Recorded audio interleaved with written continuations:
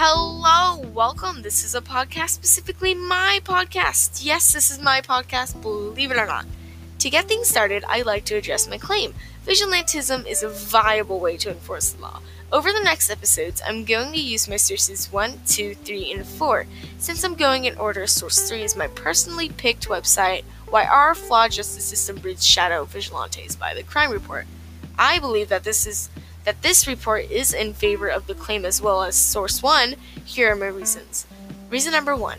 The questions being asked and the response in Robinson give are very evident in my claim. Victimhood plays a big part in vigilantism, and they're greatly connected in terms of how to understand the vigilantes' motives. Reason number 2. There's conversations between the TCR interviewer and Robinson about how the government and law play a big role in the concept of vigilantism and how the vigilantes are motivated because of how corrupted the policeman, government, and law is. Reason number 3.